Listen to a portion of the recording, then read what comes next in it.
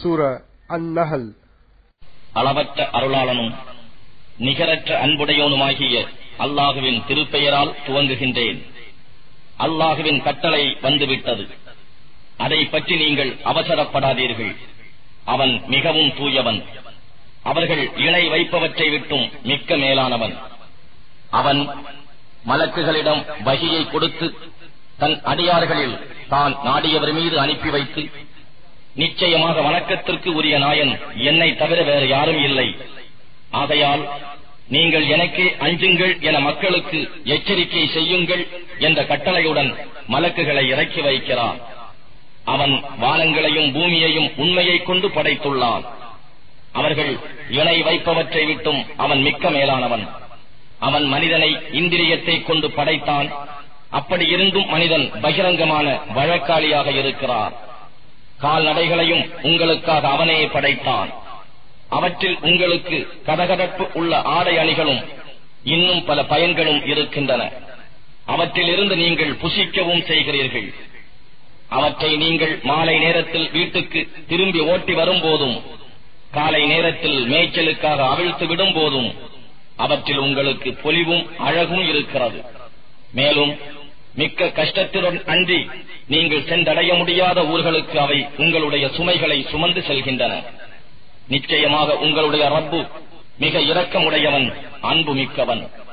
இன்னும் குதிரைகள், கோவேறு கழுதைகள் ஆகியவற்றை நீங்கள் ஏறிச் செல்வதற்காகவும் அலங்காரமாகவும் அவனே படைத்துள்ளான். இன்னும் நீங்கள் அறியாதவற்றையும் அவன் படைக்கிறான். இன்னும் அல்லாஹுவின் பால் நேரான பாதை இருக்கிறது. அவன் அருளை அடைய முடியாத தவறான பாதைகளும் இருக்கின்றன. மேலும் அல்லாஹ் நாடினால் உங்கள் அனைவரையும் நிச்சயமாக நேர்வழியில் சேர்த்து விடுவான். அவனே வானத்திலிருந்து மழையை பொழியச் செய்கிறான். அதிலிருந்து உங்களுக்கு அருந்தும் நீரும் இருக்கிறது. அதிலிருந்து உங்கள் கால்நடைகளை மேய்ப்பதற்கான மரங்கள் மற்றும் புற்பூண்டுகளும் உண்டாகி இருக்கின்றன. அதனை கொண்டே விவசாய பயிர்களையும் ஒலிவம் ஜைத்தூன் மரத்தையும் பேரீத்த மரங்களையும் திராட்சை கொடிகளையும் இன்னும் எல்லா வகை கனிவர்க்கங்களில் இருந்தும் அவன் உங்களுக்காக விளைவிக்கிறான். நிச்சயமாக இதில் சிந்திக்கும் மக்களுக்கு கூட்டத்தாருக்கு தக்க அத்தாட்சி இருக்கிறது. இன்னும் அவனே இரவையும் சூரியனையும் சந்திரனையும் உங்கள் நலன்களுக்கு வசப்படுத்தி கொடுத்துள்ளான். அவ்வாறே நட்சத்திரங்களும் அவன் கட்டளைப்படியே வசப்படுத்தப்பட்டுள்ளன. நிச்சயமாக இதிலும் ஆய்ந்து அறியக்கூடிய மக்கள் கூட்டத்தாருக்கு தக்க அத்தாட்சிகள் இருக்கின்றன. இன்னும் பூமியில் அவன் படைத்திருப்பன பலவிதமான நிறங்களை உடைய செடிகொடிகள், பிராணிகள், பறவைகள் போன்றவையுமாகும். நிச்சயமாக இதில் அல்லாஹுவின் அருட்கொடைகளை நன்றியுடன் நினைவு கூறும் மக்களுக்கு தக்க அத்தாட்சி உள்ளது. நீங்கள் கடலிலிருந்து நயமும் சுவையும் உள்ள மீன் மாமிசத்தை புசிப்பதற்காகவும் நீங்கள் அணிந்து கொள்ளக்கூடிய ஆபரணத்தை அதிலிருந்து நீங்கள் வெளிப்படுத்தவும் அவன்தான் அதனையும் வசப்படுத்தி தந்தான். இன்னும் அதில் தண்ணீரை பிளந்து கொண்டு செல்லும் கப்பலை நீங்கள் காணுகிறீர்கள். பல்வேறு இடங்களுக்கு சென்று அவன் அருட்கொடையை நீங்கள் தேடவும் நீங்கள் நன்றி செலுத்தும் பொருட்டும் அதை இவ்வாறு வசப்படுத்தி கொடுத்தான். உங்களுடன் பூமி அசையாதிருப்பதற்காக அவன் அதன் மேல் மலைகளை உறுதியாக நிறுத்தினான்.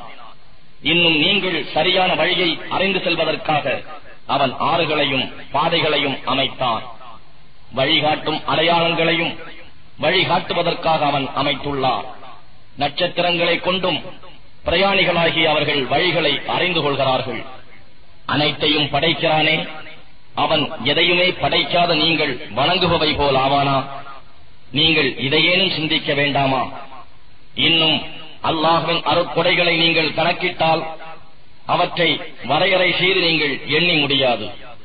நிச்சயமாக அல்லாஹ் மிக்க மன்னிப்பவனாகவும் மிக கருணை உடையவனாகவும் இருக்கின்றான். உங்களுடைய நாயன் ஒரே நாயன்தான். எனவே எவர்கள் மறுமையை நம்பவில்லையோ அவர்களுடைய நெஞ்சங்கள் இவ்வுண்மையை நிராகரிப்பவையாக இருக்கின்றன. மேலும் அவர்கள் ஆணவம் கொண்டு பெருமை அடிப்பவர்களாக இருக்கிறார்கள். சந்தேகமின்றி அல்லாஹ் அவர்கள் மறைத்து வைத்திருப்பதையும் அவர்கள் பகிரங்கப்படுத்துவதையும் நிச்சயமாக அறிவான். ஆணவம் கொண்டு பெருமை அடிப்பவர்களை அவன் நிச்சயமாக நேசிப்பதில்லை. உங்களுடைய ரப்பு எதை இறக்கி வைத்தான் என்று குர்ஆனை குறிப்பிட்டு அவர்களிடம் கேட்கப்பட்டால் முன்னோர்களின் கட்டுக்கதைகள் என்று அவர்கள் பதில் கூறுகிறார்கள். கியாம நாளில் அவர்கள் தங்கள் பாவச் சுமைகளை முழுமையாக சுமக்கட்டும். மேலும் அறிவில்லாமல் இவர்கள் எவர்களை வழிகெடுத்தார்களோ அவர்களுடைய பாவச் சுமைகளையும் சுமக்கட்டும். இவர்கள் சுமக்கும் சுமை மிகவும் கெட்டதல்லவா? நிச்சயமாக இவர்களுக்கு முன்னர் இருந்தார்களே, அவர்களும் இவ்வாறே சூழ்ச்சிகள் செய்தார்கள். அதனால் அல்லாஹ் அவர்களுடைய கட்டிடத்தை அடிப்படையோடு பெயர்த்து விட்டான். ஆகவே அவர்களுக்கு மேலே இருந்த முகடு அவர்கள் மீது விழுந்தது. அவர்கள் அறிந்து கொள்ள முடியாத புறத்திலிருந்து அவர்களுக்கு வேதனையும் வந்தது. பின்னர் கியாம நாளில் அவன் அவர்களை இழிவுபடுத்துவான். எவற்றை நீங்கள் எனக்கு இணையான தெய்வங்களாக்கி அவற்றை பற்றி மோமீன்களிடம் பிணங்கிக் கொண்டிருந்தீர்களோ அவை எங்கே என அவர்களிடம் கேட்பான். எவர்களுக்கு கல்வி அறிவு கொடுக்கப்பட்டதோ அவர்கள் நிச்சயமாக இந்த இழிவும் வேதனையும் காபிர்கள் மீதுதான் என்று கூறுவார்கள். அவர்கள் தமக்கு தாமே அநியாயம் செய்பவர்களாக இருக்கும் நிலையில் மலக்குகள் அவர்களுடைய உயிர்களை கைப்பற்றுவார்கள். அப்போது அவர்கள் நாங்கள் எந்தவிதமான தீமையும் செய்யவில்லையே என்று கீழ்ப்படிந்தவர்களாக மலக்குகளிடம் சமாதானம் கோருவார்கள். அவ்வாறில்லை, நிச்சயமாக அல்லாஹ் நீங்கள் செய்து கொண்டிருந்தவற்றை நன்கறிந்தவன் என்று மலக்குகள் பதிலளிப்பார்கள். ஆகவே நீங்கள் நரகத்தின் வாயில்களில் புகுந்து அங்கே என்றென்றும் தங்கியிருங்கள் என்று மலக்குகள் கூறுவார்கள். ஆணவம் கொண்டு பெருமை அடித்துக் கொண்டிருந்த இவர்களின் தங்குமிடம் மிகவும் கெட்டது. பயபக்தி உள்ளவர்களிடம் உங்களுடைய இறைவன் எதை இறக்கி வைத்தான் என்று குர்ஆனை குறிப்பிட்டு கேட்பார்கள். அவர்கள் நன்மையையே அருளினான் என்று பதில் கூறுவார்கள். எவர் அழகான நன்மை புரிந்தார்களோ அவர்களுக்கு இவ்வுலகிலும் அழகான நன்மை உண்டு. இன்னும் மறுமை வீடானது அவர்களுக்கு மிக மேலானதாகவும் இருக்கும். பயபக்தி உடையவர்களுடைய வீடு நிச்சயமாக நேர்த்தியானது. என்றென்றும் நிலைத்திருக்கக்கூடிய சுவனபதிகளில் அவர்கள் நுழைவார்கள். அவற்றின் கீழே ஆறுகள் ஓடிக்கொண்டிருக்கும். அவர்களுக்கு அங்கே அவர்கள் விரும்புவதெல்லாம் கிடைக்கும்.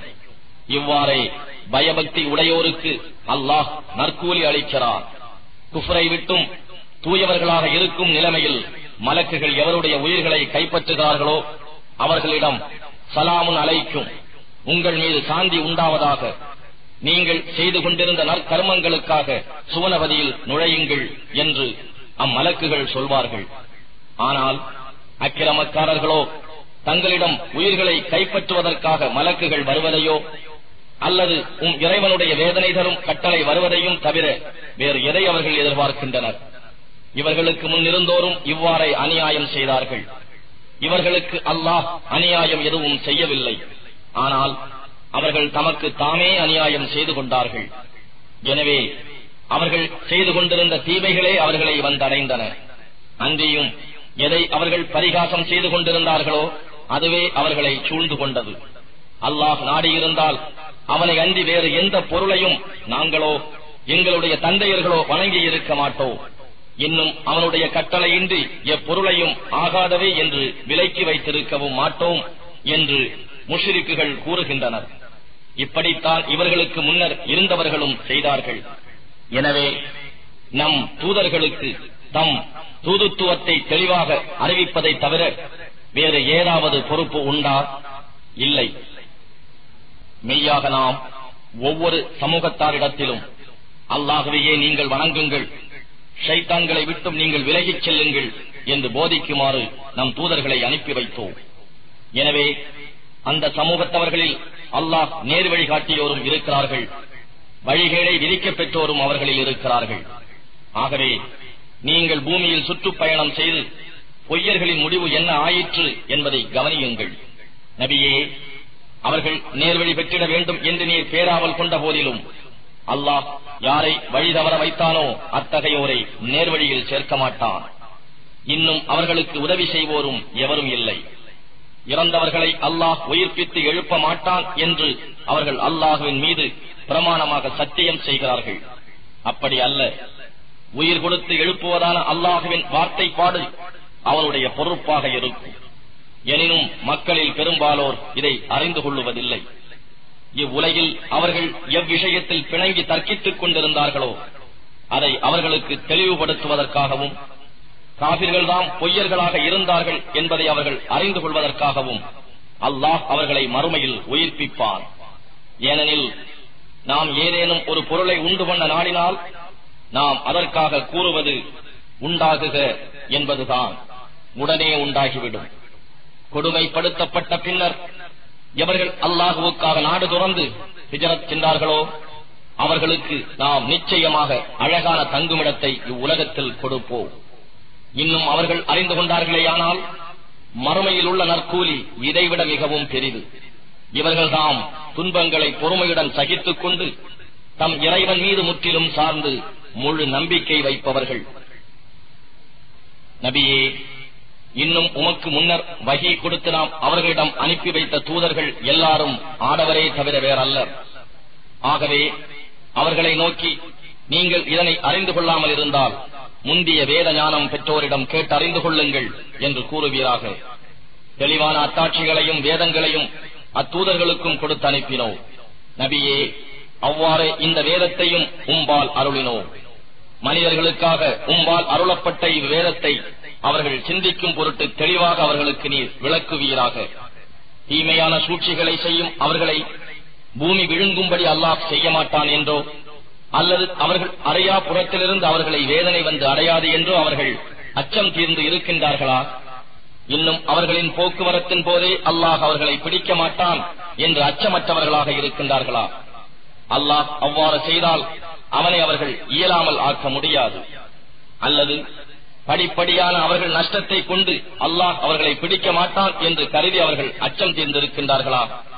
எனினும் நிச்சயமாக உங்களுடைய ரப்பு மிக இரக்கமுடையவன், பெரும் கிருபை உடையவன்.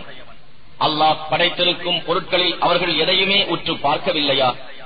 அவற்றின் நிழல்கள் வலமும் இடமுமாக சுஜூது செய்தவையாக சாய்கின்றன. மேலும் அவை பணிந்து கீழ்ப்படிதலுடன் இவ்வாறு அல்லாஹுவுக்கு வழிபடுகின்றன. வானங்களில் உள்ளவையும் பூமியில் உள்ளவையும் ஜீவராசிகளும் மலக்குகளும் அல்லாஹுவுக்கே சுஜூது செய்து சிரம்பணிந்து வணங்குகின்றன. அவர்கள் ஆணவம் கொண்டு பெருமை அடிப்பதில்லை. அவர்கள் தங்களுக்கு மேலாக இருக்கும் சர்வ வல்லமையுடைய தங்கள் ரப்பை பயப்படுகிறார்கள். இன்னும் தாங்கள் ஏவப்பட்டதை அப்படியே செய்கிறார்கள். இன்னும் அல்லாஹ் கூறுகின்றான், 2 தெய்வங்களை ஏற்படுத்திக் கொள்ளாதீர்கள். நிச்சயமாக வணக்கத்திற்கு உரிய அவன் ஒரே நாயன்தான். என்னையே நீங்கள் அஞ்சுங்கள். வானங்களிலும் பூமியிலும் உள்ளவையெல்லாம் அவனுக்கே சொந்தமானவை. அவனுக்கே என்றென்றும் வழிபாடு உரியதாக இருக்கிறது. உண்மை இவ்வாறு இருக்க அல்லாஹ் அல்லாதவற்றையா நீங்கள் அஞ்சுகிறீர்கள்? மேலும் எந்த பாக்கியம் உங்களிடம் இருந்தாலும் அது அல்லாஹ்விடம் இருந்து உள்ளதே ஆகும். பின்னர் ஏதாவது ஒரு துன்பம் உங்களை தொட்டுவிட்டால் அவனிடமே அதை நீக்குமாறு பிரலாபித்து நீங்கள் முறையிடுகிறீர்கள். பின்னர் அவன் உங்களிடம் இருந்து அத்துன்பத்தை நீக்கிவிட்டால் உடனே உங்களில் ஒரு பிரிவினர் தன் ரப்புக்கே இணை வைக்கின்றனர். நாம் அவர்களுக்கு அளித்துள்ளதை நன்றி இல்லாது நிராகரிக்கும் வகையில். ஆகவே இம்மையில் சில காலம் சுகித்திருங்கள், ஆனால் விரைவிலேயே உங்கள் தவற்றை அறிந்து கொள்வீர்கள். இன்னும் அவர்கள் நாம் அவர்களுக்கு அளித்துள்ளதில் ஒரு பாகத்தை தாம் அறியாத பொய் தெய்வங்களுக்காக குறிப்பிட்டு வைக்கிறார்கள். அல்லாஹ்வின் மேல் ஆணையாக நீங்கள் இட்டுக்கட்டிக் கொண்டிருந்த இவை பற்றி நிச்சயமாக கேட்கப்படுவீர்கள். மேலும் அவர்கள் அல்லாஹுவுக்கு பெண் மக்களை ஏற்படுத்துகிறார்கள். அவன் இவர்கள் கூறுவதிலிருந்து மகா பரிசுத்தமானவன். ஆனால் அவர்கள் தங்களுக்காக விரும்புவதோ ஆண் குழந்தைகள்.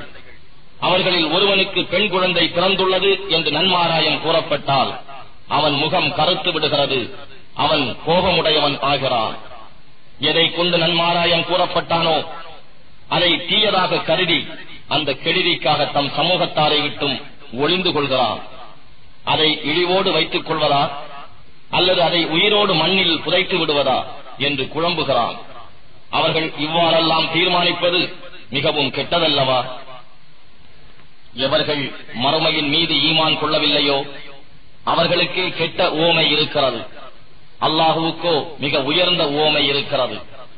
மேலும் அவன் மிக்க வல்லமை உடையவன், ஞானம் மிக்கவன். மனிதர்கள் செய்யும் அக்கிரமங்களுக்காக அல்லாஹ் அவர்களை உடனுக்கு உடன் பிடித்து தண்டிப்பதாக இருந்தால் உயிர் பிராணிகளில் ஒன்றையுமே பூமியில் விட்டு வைக்க மாட்டான். ஆனால் அவர்களுக்கு ஒரு குறிப்பிட்ட தவணை வரை அவர்களை பிடிக்காது பிற்படுத்துகிறான். அவர்களுடைய தவணை வந்துவிட்டாலோ ஒரு கணமேனும் தண்டனை பெறுவதில் அவர்கள் பிந்தவும் மாட்டார்கள், முந்தவும் மாட்டார்கள். இன்னும் தாங்கள் விரும்பா பெண் மக்களை அல்லாஹுவுக்கு உண்டு என்று கற்பனையாக ஏற்படுத்துகிறார்கள். நிச்சயமாக தங்களுக்கு இதனால் நன்மையே கிட்டும் என அவர்களுடைய நாவுகள் பொய் உரைக்கின்றன. நிச்சயமாக அவர்களுக்கு நரக நெருப்புத்தான் இருக்கிறது. இன்னும் நிச்சயமாக அவர்கள் அதில் முற்படுத்தப்படுவார்கள் என்பதிலும் சந்தேகம் இல்லை. அல்லாஹுவின் மீது சத்தியமாக உமக்கு முன் இருந்த வகுப்பார்களுக்கும் நாம் தூதர்களை அனுப்பி வைத்தோம். ஆனால் ஷைத்தான் அவர்களுக்கு அவர்களுடைய தீய செயல்களையே அழகாக்கி வைத்தான். ஆகவே இன்றைய தினம் அவர்களுக்கும் அவனே உற்ற தோழனாக இருக்கின்றான். இதனால் அவர்களுக்கு நோவினை செய்யும் வேதனை உண்டு. நபியே, அன்றியும் அவர்கள் எவ்விஷயத்தில் தர்க்கித்துக் கொண்டிருந்தார்களோ அதை நீர் தெளிவாக்குவதற்காகவே மீது இவ்வேதத்தை இறக்கினோம்.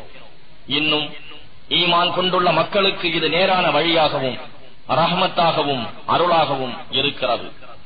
இன்னும் அல்லாஹ் வானத்திலிருந்து மழையை பொழிய வைத்து அதை கொண்டு உயிர் இழந்த பூமியை உயிர் பெறச் செய்கிறார். நிச்சயமாக செவியேற்கும் மக்களுக்கு இதில் தக்க அத்தாட்சி இருக்கிறது. நிச்சயமாக உங்களுக்கு ஆடு, மாடு, ஒட்டகம் போன்ற கால்நடைகளிலும் தக்க படிப்பினை இருக்கிறது. அவற்றின் வயிற்றிலுள்ள சாணத்திற்கும் இரத்தத்திற்கும் இடையிலிருந்து கலப்பற்ற பாலை அருந்துபவர்களுக்கு இனிமையானதாக தாராளமாக புகட்டுகிறோம். பேரீச்சை, திராட்சை பழங்களிலிருந்து மதுவையும் நல்ல ஆகாரங்களையும் நீங்கள் உண்டாக்குகிறீர்கள். நிச்சயமாக இதிலும் சிந்திக்கும் மக்களுக்கு ஓர் அத்தாட்சி இருக்கிறது. இறைவன் தேனீக்கு அதன் உள்ளுணர்வை அளித்தான். நீ மலைகளிலும் மரங்களிலும் உயர்ந்த கட்டடங்களிலும் கூடுகளை அமைத்துக்கொள் என்றும், பின் நீ எல்லாவிதமான கனிகளின் மலர்களில் இருந்தும் உணவருந்தி உன் இறைவன் காட்டித் தரும் எளிதான வழிகளில் உன் கூட்டுக்குள் ஒடுங்கிச் செல் என்றும் உள்ளுணர்ச்சி உண்டாக்கினான். அதன் வயிற்றிலிருந்து பலவித நிறங்களை உடைய ஒரு பானம் தேன் வெளியாகிறது. அதில் மனிதர்களுக்கு பிணி தீர்க்க வல்ல சிகிச்சை உண்டு. நிச்சயமாக இதிலும் சிந்தித்து உணரும் மக்களுக்கு ஓர் அத்தாட்சி இருக்கிறது. இன்னும் உங்களை படைத்தவன் அல்லாஹ்தான். பின்னர் அவனே உங்களை மதிக்கச் செய்கிறான். கல்வி அறிவு பெற்றிருந்தும் பின் எதுவுமே அறியாதவர்களைப் போல் ஆகிவிடக்கூடிய மிக தளர்ந்த வயோதிக பருவம் வரையில் வாழ்ந்திருப்பவர்களும் உங்களில் உண்டு. நிச்சயமாக அல்லாஹ் நன்கு அறிந்தவனாகவும் பேராற்றல் உடையவனாகவும் இருக்கின்றான். அல்லாஹ் உங்களில் சிலரை மற்ற சிலரை விட ஆகார சம்பத்தில் மேன்மைப்படுத்தி இருக்கிறான். இவ்வாறு மேன்மையாக்கப்பட்டவர்கள் தம் வலக்கரங்களுக்கு உட்பட்டு தம் ஆதிக்கத்தில் இருப்பவர்களுக்கு அவர்கள் அந்த ஆகார சம்பத்தில் சமமான பாத்தியதை உடையவர்களாக இருந்தும் தங்களிடம் இருக்கும் ஆகார சம்பத்தை முறைப்படி கொடுப்பவர்களாக இல்லை. அல்லாஹுவின் அருட்கொடையை இவர்கள் நிராகரிக்கின்றனரா? இன்னும் அல்லாஹ் உங்களுக்காக உங்களிலிருந்தே மனைவியரை ஏற்படுத்தி இருக்கிறான். உங்களுக்கு உங்கள் மனைவியரில் இருந்து புதல்வர்களையும் புதல்வியரையும் பேரன் பேத்திகளையும் ஏற்படுத்தி உங்களுக்கு நல்ல பொருட்களிலிருந்து ஆகாரமும் அளிக்கிறான். அப்படியிருந்தும் தாமே கற்பனை செய்து கொண்ட பொய்யானதன் மீது ஈமான் கொண்டு அல்லாஹுவின் அருட்கொடையை இவர்கள் நிராகரிக்கிறார்களா? அன்றியும் அவர்கள் அல்லாஹ் அல்லாதவற்றை வணங்குகின்றனர். அவையோ அவர்களுக்கு வானங்களில் இருந்தோ பூமியில் இருந்தோ எந்த பொருளில் இருந்தும் ஆகாரம் அளிப்பதற்கு சுதந்திரமும் ஆற்றலும் இல்லாதவை. ஆகவே நீங்கள் அல்லாஹுவுக்கு அவற்றை உதாரணங்களாக ஆக்காதீர்கள். நிச்சயமாக அல்லாஹ்தான் யாவற்றையும் நன்கு அறிபவன். ஆனால் நீங்கள் அறிய மாட்டீர்கள். அல்லாஹ் இருவரை உதாரணம் கூறுகிறான். பிறிதொருவனுக்கு உடமையாக்கப்பட்ட எந்த பொருளின் மீதும் அதிகார உரிமை பெறாத ஓர் அடிமை. மற்றொருவனோ நம்மிடம் இருந்து அவனுக்கு நல்ல உணவும் மற்றும் பொருள்களும் கொடுத்திருக்கின்றோம். அவனும் அவற்றிலிருந்து ரகசியமாகவும் பகிரங்கமாகவும் நம் வழியில் செலவு செய்கிறான். இவ்விருவரும் சமம் ஆவாரா? அல்ஹம்துலில்லாஹ், புகழ் எல்லாம் அல்லாஹுவுக்கே. என்றாலும் அவர்களில் பெரும்பாலோர் இதனை அறிந்து கொள்வதில்லை. மேலும் அல்லாஹ் இரு மனிதர்களை பற்றிய மற்றும் ஓர் உதாரணம் கூறுகிறான். அவ் இருவரில் ஒருவன் ஊமையான அடிமை, எந்த பொருளின் மீது உரிமையும் சக்தியும் அற்றவன். தன் எஜமானனுக்கு பெரும் சுமையாகவும் அவன் இருக்கின்றான். எங்கு அவனை அனுப்பினாலும் அவன் யாதொரு நன்மையும் கொண்டு வரமாட்டான். மற்றவனோ தானும் நேர் வழியிலிருந்து பிறரையும் நன்மை செய்யுமாறு நீதியை கொண்டு ஏவுகிறான். இவனுக்கு முந்தியவன் சமம் ஆவானா? மேலும் வானங்களிலும் பூமியிலும் உள்ள ரகசியங்கள் அல்லாஹுவுக்கே உரியது. ஆகவே இறுதி தீர்ப்புக்கு உரிய வேளையில் விஷயம் இமை கொட்டி விழிப்பது போல அல்லது அதைவிட மிக சமீபத்தில் இல்லாமல் இல்லை. நிச்சயமாக அல்லாஹ் எல்லா பொருட்களின் மீதும் பேராற்றல் உள்ளவனாக இருக்கின்றான். இன்னும் எந்த பொருளை பற்றியும் எதுவும் நீங்கள் அறியாதவர்களாக இருந்த நிலையில் உங்கள் மாதாக்களின் வயிறுகளிலிருந்து அல்லாஹ் உங்களை வெளிப்படுத்துகிறான். அன்றியும் உங்களுக்கு செவி புலனையும் பார்வைகளையும் இதயங்களையும் நீங்கள் நன்றி செலுத்தும் பொருட்டு அவனே அமைத்தான். வானமண்டலத்தின் காற்று வெளியில் இறை கட்டளைக்கு கட்டுப்பட்டு பறக்கும் பறவைகளை இவர்கள் பார்க்கவில்லையா? அவற்றை ஆகாயத்தில் தாங்கி நிற்பவன் அல்லாஹ்வை தவிர வேறு எவரும் இலர். நிச்சயமாக இதில் ஈமான் கொண்ட மக்களுக்கு தக்க அத்தாட்சிகள் இருக்கின்றன. மேலும் அல்லாஹ் உங்கள் வீடுகளை உங்களுக்கு இளைப்பாறும் இடமாக ஏற்படுத்தினான். இன்னும் ஆடு, மாடு, ஒட்டகம் போன்ற நாற்கால் பிராணிகளின் தோள்களில் இருந்தும் அவன் உங்களுக்கு கூடார வீடுகளை ஏற்படுத்தினான். உங்கள் பிரயாண நாளிலும் நீங்கள் பாளையம் இறங்கும் நாளிலும் அவை அமைப்புக்கும் எடுத்துச் செல்வதற்கும் இலேசாக இருப்பதை காண்கிறீர்கள். அவற்றில் மென்மையான ஆட்டு ரோமம், அவற்றில் ஒட்டகை ரோமம், அவற்றின் கட்டியான ஆட்டு ரோமம் ஆகியவற்றை கொண்டு செய்யப்படுவதும் ஒரு காலம் வரை நீங்கள் அனுபவிக்க பயன்படுவதுமான வீட்டு சாதனங்களையும் உங்களுக்கு அமைத்துக் கொடுத்தார். இன்னும் அல்லாஹ் தான் படைத்துள்ளவற்றிலிருந்து உங்களுக்கு நிழல்களையும் ஏற்படுத்தினான். மலைகளிலிருந்து உங்களுக்கு தங்கும் இடங்களாக குகைகளையும் ஏற்படுத்தினான். இன்னும் வெப்பத்திலிருந்து உங்களை பாதுகாக்கக்கூடிய சட்டைகளையும் உங்களுடைய போரில் உங்களை பாதுகாக்கக்கூடிய கவசங்களையும் உங்களுக்காக அமைத்தான். நீங்கள் அவனுக்கு முற்றிலும் வழிபட்டு நடப்பதற்காக இவ்வாறு தன் அருட்கொடையை உங்களுக்கு பூர்த்தியாக்கினான். எனினும் இவர்கள் உம்மை புறக்கணித்து திரும்பி விடுவார்களாயின் நபியே, அதற்காக கவலைப்படாதீர். ஏனெனில் உம்மீது கடமை உள்ளதெல்லாம் இறை கட்டளைகளை அவர்களுக்கு தெளிவாக சேர்ப்பிப்பதுதான். அல்லாஹுவின் அருட்கொடைகளை அவர்கள் நன்றாக அறிகிறார்கள். பின்னர் அதனை அவர்கள் நிராகரிக்கின்றனர். அவர்களில் பெரும்பாலோர் காஃபிர், நன்றி கெட்டவர்களாகவே இருக்கின்றனர். ஒவ்வொரு சமூகத்தாரில் இருந்தும் ஒரு சாட்சியை நாம் எழுப்பும் நாளை நினைவூட்டுவீராக. அந்நாளில் நிராகரிப்பவர்களுக்கு புகழ் கூறுவதற்கு அனுமதி வழங்கப்பட மாட்டாது.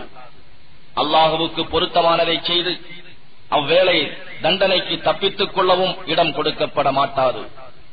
அக்கிரமக்காரர்கள் மறுமையில் வேதனையை கண்கூடாக பார்க்கும்போது தம் வேதனையை குறைக்குமாறு எவ்வளவு வேண்டினாலும் அவர்களுக்கு வேதனை லேசாக்கவும் படமாட்டாது. அன்றியும் அவ்வேதனை பெறுவதில் அவர்கள் தாமதப்படுத்தப்படவும் மாட்டார்கள். இன்னும் இணை வைத்தவர்கள் தாங்கள் இணை வைத்த தெய்வங்களை மறுமை நாளில் பார்த்தார்களாயின், எங்கள் ரப்பே, நாங்கள் உன்னை அன்றி பிரார்த்தித்துக் கொண்டிருந்தோமே, அந்த எங்களுடைய இணை தெய்வங்கள் இவைதாம் என்று அவர்கள் கூறுவார்கள்.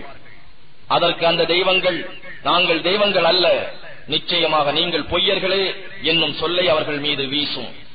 இன்னும் அந்நாளில் அவர்கள் அல்லாஹுவுக்கு அடிபணிவார்கள். பின்னர் இவர்கள் இட்டு கட்டிக் கொண்டிருந்தவையெல்லாம் இவர்களை கைவிட்டும் மறைந்துவிடும்.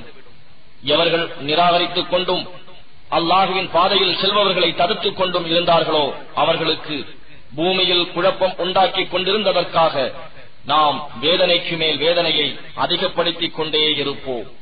இன்னும் ஒவ்வொரு சமூகத்திலும் அந்த சமூகத்தவர்களில் இருந்தே அவர்களுக்கு எதிர் சாட்சியை அவர்களுக்கு எதிராக எழுப்பி அந்நாளில் இவர்களுக்கு உம்மை நிராகரிக்க முற்படும் இம்மக்களுக்கு எதிராக சாட்சியாக நாம் கொண்டு வருவோம். மேலும் இவ்வேதத்தை ஒவ்வொரு பொருளையும் தெளிவாக்குறதாகவும் நேர் வழிகாட்டியாகவும் ரஹ்மத்தாகவும் முஸ்லிம்களுக்கு ஒரு நன்மாராயமாகவும் மீது நாம் இறக்கி வைத்திருக்கிறோம். நிச்சயமாக அல்லாஹ் நீதி செலுத்துமாறும் நன்மை செய்யுமாறும் உறவினர்களுக்கு கொடுப்பதையும் கொண்டு உங்களை ஏவுகிறான்.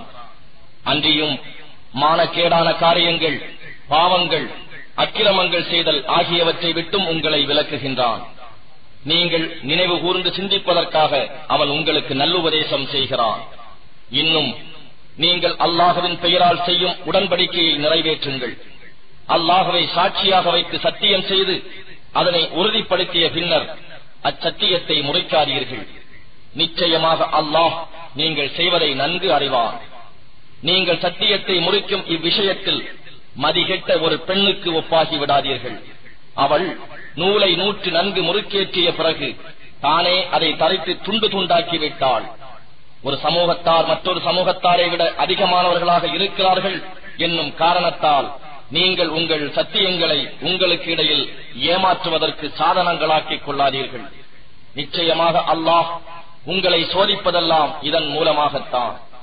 இன்னும் நீங்கள் எவ்விஷயத்தில் வேதப்பட்டுக் கொண்டிருந்தீர்களோ அதனை அவன் உங்களுக்கு கியாம நாளில் நிச்சயமாக தெளிவாக்குவான். மேலும் அல்லாஹ் நாடியிருந்தால் உங்களை ஒரே சமுதாயத்தவராய் ஆக்கியிருப்பான். என்றாலும் தான் நாடியவர்களை வழிகேட்டிலே விட்டு வைக்கிறான். இன்னும் தான் நாடியவர்களை நேர்வழியில் சேர்ப்பான். நீங்கள் செய்து கொண்டிருந்தவை பற்றி நிச்சயமாக மறுமையில் நீங்கள் கேட்கப்படுவீர்கள். நீங்கள் உங்கள் சத்தியங்களை உங்களுக்கு இடையில் சதி, துரோகம் ஆகியவற்றுக்கு காரணமாக ஆக்கிக் கொள்ளாதீர்கள். அவ்வாறு செய்தால் நிலை பெற்ற உங்களுடைய பாதம் சருகிவிடும். அன்றியும் நீங்கள் அல்லாஹ்வின் பாதையை விட்டு மக்களை தடுத்துக் கொண்டிருந்ததன் காரணத்தால் இம்மையில் பெரும் துன்பத்தை அனுபவிக்க நேரிடும். மறுமையிலும் உங்களுக்கு கடுமையான வேதனையும் உண்டு. இன்னும் அல்லாஹ்விடம் செய்து கொண்ட வாக்குறுதியை அற்ப விலைக்கு நீங்கள் விற்று விடாதீர்கள். நீங்கள் அறிந்தவர்களாக இருப்பின் அல்லாஹ்விடம் இருப்பதுதான் உங்களுக்கு மிகவும் மேலானதாக இருக்கும். உங்களிடம் இருப்பவையெல்லாம் செலவழிந்து விடும். அல்லாஹ்விடம் இருப்பவையோ அழியாது என்றென்றும் நிலைத்திருக்கும். எவர்கள் பொறுமையுடன் கஷ்டங்களை சகித்துக் கொள்கிறார்களோ அவர்களுக்கு அவர்கள் செய்து கொண்டிருந்தவற்றிலிருந்து மிகவும் அழகான கூலியை நிச்சயமாக நாம் கொடுப்போம். ஆணாயினும் பெண்ணாயினும் மோமினாக இருந்து யார் சன்மார்க்கத்துக்கு இணக்கமான நற்செயல்களை செய்தாலும் நிச்சயமாக நாம் அவர்களை இவ்வுலகில் மனமிக்க தூய வாழ்க்கையில் வாழச் செய்வோம். இன்னும் மறுமையில் அவர்களுக்கு அவர்கள் செய்து கொண்டிருந்தவற்றிலிருந்து மிகவும் அழகான கூலியை நிச்சயமாக நாம் கொடுப்போம். மேலும் நபியே, நீர் குர்ஆனை ஓதுவீராயின் முன்னதாக விரட்டப்பட்ட ஷைத்தானை விட்டும் அல்லாஹ்விடம் காவல் தேடிக் கொள்வீராக. எவர்கள் ஈமான் கொண்டு தம் ரப்பை முற்றிலும் சார்ந்திருக்கிறார்களோ அவர்கள் மீது நிச்சயமாக ஷைத்தானுக்கு எவ்வித அதிகாரமும் இல்லை. திடனாக அவனுடைய அதிகாரம் எல்லாம் அவனை காரிய கர்த்தனாக்கிக் கொள்கிறவர்கள் மீதும் முஷ்ரிக்குகள் மீதும் தான் செல்லும். நபியே, நாம் ஒரு வசனத்தை மற்றொரு வசனத்தின் இடத்தில் மாற்றினால் உம்மிடம் நிச்சயமாக நீர் இட்டு கட்டுபவராக இருக்கின்றீர் என்று அவர்கள் கூறுகிறார்கள். எந்த நேரத்தில் எதை இறக்க வேண்டும் என்பதை அல்லாஹ்வே நன்கறிந்தவன். எனினும் அவர்களில் பெரும்பாலோர் இவ்வுண்மையை அறிய மாட்டார்கள். நபியே, ஈமான் கொண்டோரை உறுதிப்படுத்துவதற்காகவும் இறைவனுக்கு முற்றிலும் வழிபட்டோராகிய முஸ்லிம்களுக்கு நேர்வழிகாட்டியாகவும் நன்மாராயமாகவும் உம்முடைய ரப்பிடம் இருந்து உண்மையை கொண்டு ரூஹுல் குதுஸ் என்னும் ஜிப்ரீல் இதை இறக்கி வைத்தார் என்று அவர்களிடம் நீர் கூறுவீராக. நிச்சயமாக அவருக்கு கற்றுக் கொடுப்பவன் ஒரு மனிதனே, இறைவன் அல்லன் என்று அவர்கள் கூறுவதை நாம் திடமாக அறிவோம். எவனை சார்ந்து அவர்கள் கூறுகிறார்களோ அவனுடைய மொழி அரபி அல்லாது அந்நிய மொழியாகும். ஆனால் இதுவோ தெளிவான அரபி மொழியாகும். நிச்சயமாக எவர்கள் அல்லாஹ்வின் வசனங்களை நம்பவில்லையோ அல்லாஹ் அவர்களுக்கு நேர் வழிகாட்ட மாட்டான். இன்னும் அவர்களுக்கு நோவினை செய்யும் வேதனையும் உண்டு. நிச்சயமாக பொய்யை இட்டு கட்டுவதெல்லாம் அல்லாஹ்வின் வசனங்களை நம்பாதவர்கள்தாம். இன்னும் அவர்கள்தாம் பொய்யர்கள். எவர் ஈமான் கொண்டபின் அல்லாஹ்வை நிராகரிக்கிறாரோ அவர் மீது அல்லாஹ்வின் கோபம் இருக்கிறது. அவ்வாறு நிர்பந்திக்கப்பட்டவரை தவிர அவருடைய இருதயமோ ஈமானை கொண்டு நிறைவான அமைதி கொண்டிருக்கிறது. எனவே அவர் மீது குற்றமில்லை. ஆனால் நிர்பந்தம் யாரும் இல்லாமல் எவருடைய நெஞ்சம் குஃப்ரை கொண்டு விரிவாகி இருக்கிறதோ இத்தகையோர் மீது அல்லாஹ்வின் கோபம் உண்டாகும். இன்னும் அவர்களுக்கு கொடிய வேதனையும் உண்டு. ஏனென்றால் நிச்சயமாக அவர்கள் மறுமையை விட இவ்வுலக வாழ்க்கையையே அதிகமாக நேசிக்கிறார்கள். மேலும் நிச்சயமாக அல்லாஹ் காபிர்களின் கூட்டத்தாரை நேர்வழியில் செலுத்த மாட்டான். இத்தகையோருடைய இதயங்கள், செவிப்புலன், பார்வைகள் ஆகியவற்றின் மீது அல்லாஹ் முத்திரையிட்டு விட்டான். இவர்கள்தாம் தம் இறுதி பற்றி பராமுக அலட்சியமாக இருப்பவர்கள். சந்தேகம் இன்றி இவர்கள் மறுமையில் முற்றிலும் நஷ்டமடைவார்கள். இன்னும் நிச்சயமாக உங்களுடைய இறைவன் எவர்கள் துன்பங்களுக்கும் சோதனைகளுக்கும் உட்படுத்தும் வீடுகளை துறந்து ஹிஜ்ரத் செய்து வெளிக்கிளம்பினார்களோ, பின்பு அறப்போர் புரிந்தார்களோ, இன்னும் பொறுமையை கையாண்டார்களோ, அவர்களுக்கு உதவி செய்ய நிச்சயமாக உம்முடைய ரப்பு இருக்கின்றான். இவற்றுக்கு பின்னரும் உம்முடைய ரப்பு மன்னிப்பவனாகவும் கிருபை உடையவனாகவும் இருக்கின்றான். ஒவ்வொரு ஆத்மாவும் தனக்காகவே வாதாட முற்படும் அந்நாளில் ஒவ்வொரு ஆத்மாவுக்கும் அது செய்து வந்ததற்கு உரிய கூலி முழுமையாக கொடுக்கப்படும். அவர்கள் அநியாயம் செய்யப்படவும் மாட்டார்கள். மேலும் அல்லாஹ் ஓர் ஊரை அவர்களுக்கு உதாரணம் கூறுகிறான். அது அச்சமில்லாததும் நிம்மதியுடனும் இருந்தது. அதன் உணவும் மற்றும் வாழ்க்கை பொருட்கள் யாவும் ஒவ்வொரு இடத்திலிருந்தும் ஏராளமாக வந்து கொண்டிருந்தன. ஆனால் அவ்வூர் அல்லாஹுவின் அருட்கொடைகளுக்கு நன்றி செலுத்தாமல் மாறு செய்தது. ஆகவே அவ்வூரார் செய்து கொண்டிருந்த தீச்செயல்களின் காரணமாக அல்லாஹ் பசியையும் பயத்தையும் அவர்களுக்கு ஆடையாக அணிவித்து அவற்றை அனுபவிக்குமாறு செய்தான். இன்னும் நிச்சயமாக அவர்களிடத்தில் அவர்களிலிருந்தே இறைதூதர் வந்தார். ஆனால் அவர்கள் அவரை பொய்ப்பித்தனர். ஆகவே அவர்கள் அநியாயம் செய்தவர்களாக இருக்கிற நிலையில் அவர்களை வேதனை பிடித்துக் கொண்டது. முஃமின்களே, ஆகவே அல்லாஹ் உங்களுக்கு அளித்துள்ளவற்றிலிருந்து ஹலாலான நல்லவற்றையே நீங்கள் புசியுங்கள். நீங்கள் அவனையே வணங்குபவர்களாக இருப்பின் அல்லாஹுவின் அருட்கொடைக்கு நன்றி செலுத்துங்கள். நீங்கள் புசிக்க கூடாது என்று உங்களுக்கு அவன் விலக்கி இருப்பவையெல்லாம் தானே செத்ததும் இரத்தமும் பன்றி இறைச்சியும் எதன் மீது அல்லாஹுவின் பெயர் அல்லாத வேறு பெயர் உச்சரிக்கப்பட்டதோ அதுவுமே ஆகும். ஆனால் எவரேனும் வரம்பை மீற வேண்டும் என்று எண்ணம் இல்லாமல் பாவம் செய்யும் விருப்பமில்லாமலும் எவராலும் அல்லது பசியின் கொடுமையாலோ நிர்பந்திக்கப்பட்டால் அவர் மீது குற்றம் இல்லை. நிச்சயமாக அல்லாஹ் மன்னிப்பவனாகவும் கிருபை உடையவனாகவும் இருக்கின்றான். உங்கள் நாவுகள் சில பிராணிகள் பற்றி பொய்யாக வர்ணிப்பது போல இது ஹலாலானது, இது ஹராமானது என்று அல்லாஹுவின் மீது பொய்யை இட்டுக்கட்டாதீர்கள். நிச்சயமாக எவர் அல்லாஹுவின் மீது பொய்யை இட்டுக்கட்டுகிறார்களோ அவர்கள் வெற்றி அடைய மாட்டார்கள். இத்தகைய பொய்யர்கள் அனுபவிப்பதெல்லாம் சொற்ப இன்பம்தான். மறுமையிலோ அவர்களுக்கு நோவினை செய்யும் வேதனை உண்டு. இன்னும் யூதர்களுக்கு உமக்கு நாம் முன்னரே விலக்கியுள்ளவற்றை தடுத்து விட்டோம். எனினும் நாம் அவர்களுக்கு தீங்கிழைக்கவில்லை. ஆனால் அவர்கள் தமக்கு தாமே தீங்கிழைத்துக் கொண்டனர். பிறகு நிச்சயமாக இறைவன் எவர்கள் அறியாமையினால் தீமை செய்து பின்பு அவற்றிலிருந்து விலகி தௌபா செய்து தங்களை சீர்திருத்திக் கொள்கிறார்களோ அவர்களுக்கு மன்னிப்பளிப்பவன். நிச்சயமாக அதன் பின்பும் இறைவன் பிழை பொறுப்பவனாகவும் கிருபை உடையவனாகவும் இருக்கின்றான். நிச்சயமாக இப்ராஹிம் அல்லாஹுவுக்கு அடிபணிந்தவராக நேரான பாதையில் சார்ந்தவராக இருந்தார். மேலும் அவர் இணை வைப்போரில் ஒருவராக இருக்கவில்லை. அன்றியும் அல்லாஹுவின் அருட்கொடைகளுக்கு நன்றி செலுத்துபவராக அவர் இருந்தார். அல்லாஹ் அவரை தேர்ந்தெடுத்துக் கொண்டான். இன்னும் அவரை நேர்வழியில் செலுத்தினான். மேலும் நாம் அவருக்கு இவ்வுலகத்தில் அழகானவற்றையே கொடுத்தோம்.